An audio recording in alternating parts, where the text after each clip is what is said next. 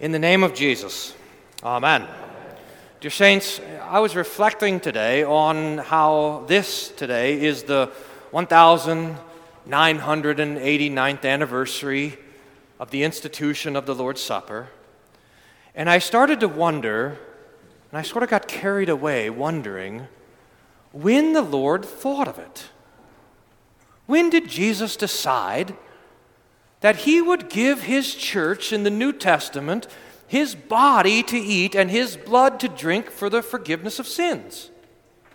We know he thought of it at least earlier than when he gave it, because he had the whole thing planned out. We heard a little bit in the gospel reading. Jesus says, go into Jerusalem and make ready the Passover. We'll go and celebrate it. And the disciples say, well, how do you want to do it? Where do you want to do it? And Jesus says, you'll go and you'll find a man carrying a water jug, and he'll take you to an upper room, and it'll be all prepared. So Jesus thought about it before then. But even before that, you get hints that Jesus was thinking about this all through his ministry, when he's taking bread and breaking it and giving it to the disciples and saying, as he describes how he is the manna come down from heaven, unless you eat my flesh and drink my blood, you have no part of me.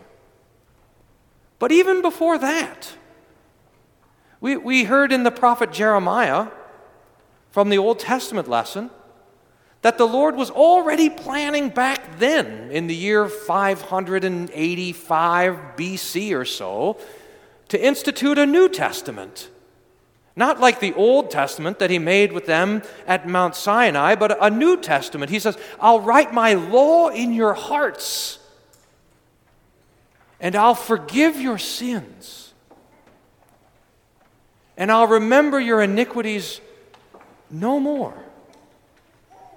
So the Lord already, 600 years or so before he did it, was thinking of how he would set up this meal, this feast of his own body and blood. But I think it goes even before that. Remember when the Lord was setting up the Old Testament?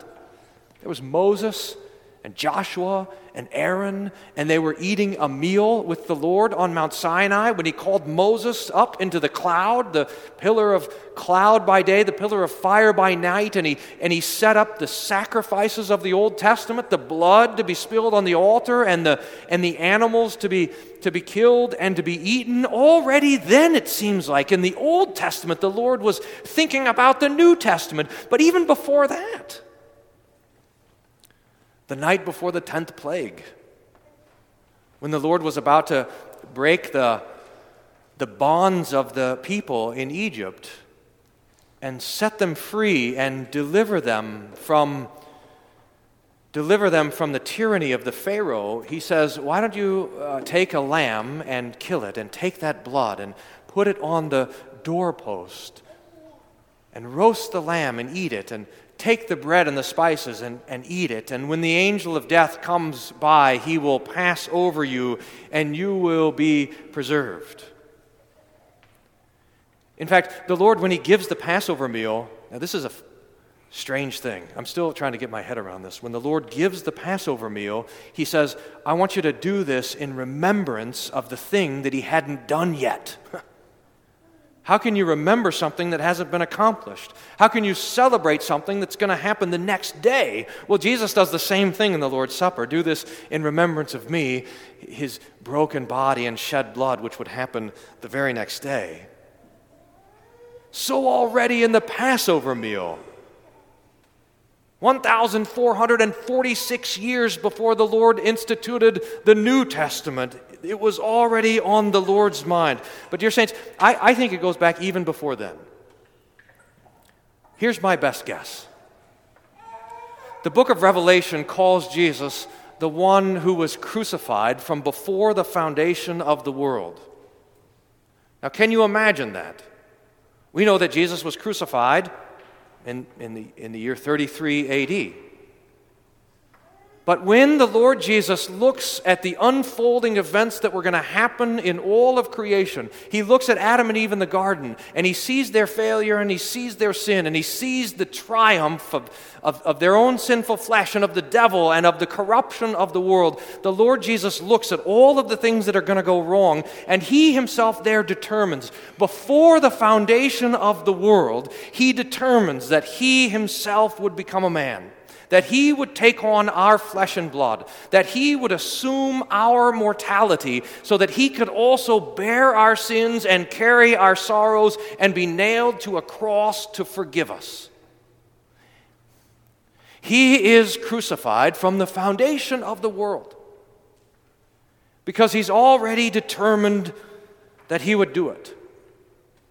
And I think at that same time, when the Lord Jesus determined that he would be born of the Virgin Mary, that he would suffer under Pontius Pilate, that he would be crucified, die, and be buried in Jerusalem, at the same time he decided that on the night when he was betrayed, he would take bread, and he would give thanks, and he would give it to the disciples and to his church, and say, "Take and eat. This is my body given for you. Take and drink. This is the cup of the New Testament in my blood, poured out for you for the forgiveness of sins." In other words, Jesus, your Jesus, is not simply pleased to die for you and to be raised for you, to ascend into heaven for you. He wants you to know that that is for you. He wants you to hear it, and he wants you to taste it. Jesus is not content for you simply to know of the event that happened on the hill outside Jerusalem so many hundreds of years ago. He is not content for that simply to be something that you think about or wonder about or even remember. He wants to take all that he's done and he wants to deliver it to you into your hand, into your mouth, into your ear and into your heart, so that you have his body and you have his blood and you have his forgiveness. What we do here at this table every Sunday is not something that we just thought up. It's not something that Jesus just thought up. It's something from the conversation of God, Father, Son, and Holy Spirit from before the foundation of the world, and instituted for us by our Lord Jesus Christ on the night when he was betrayed. So here's what we have.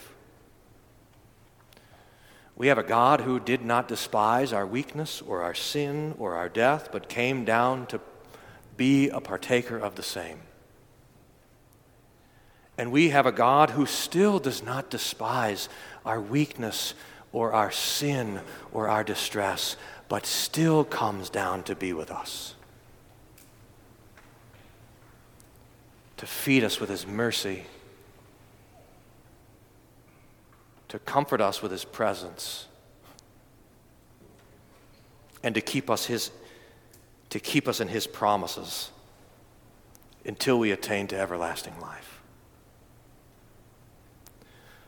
So let us rejoice.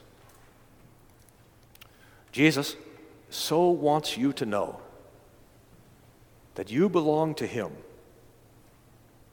that he, even tonight, will take his body and put it in that bread. And he'll take his blood and he's going to put it in that cup. And he's going to take that body and that blood and he's going to put it in your mouth.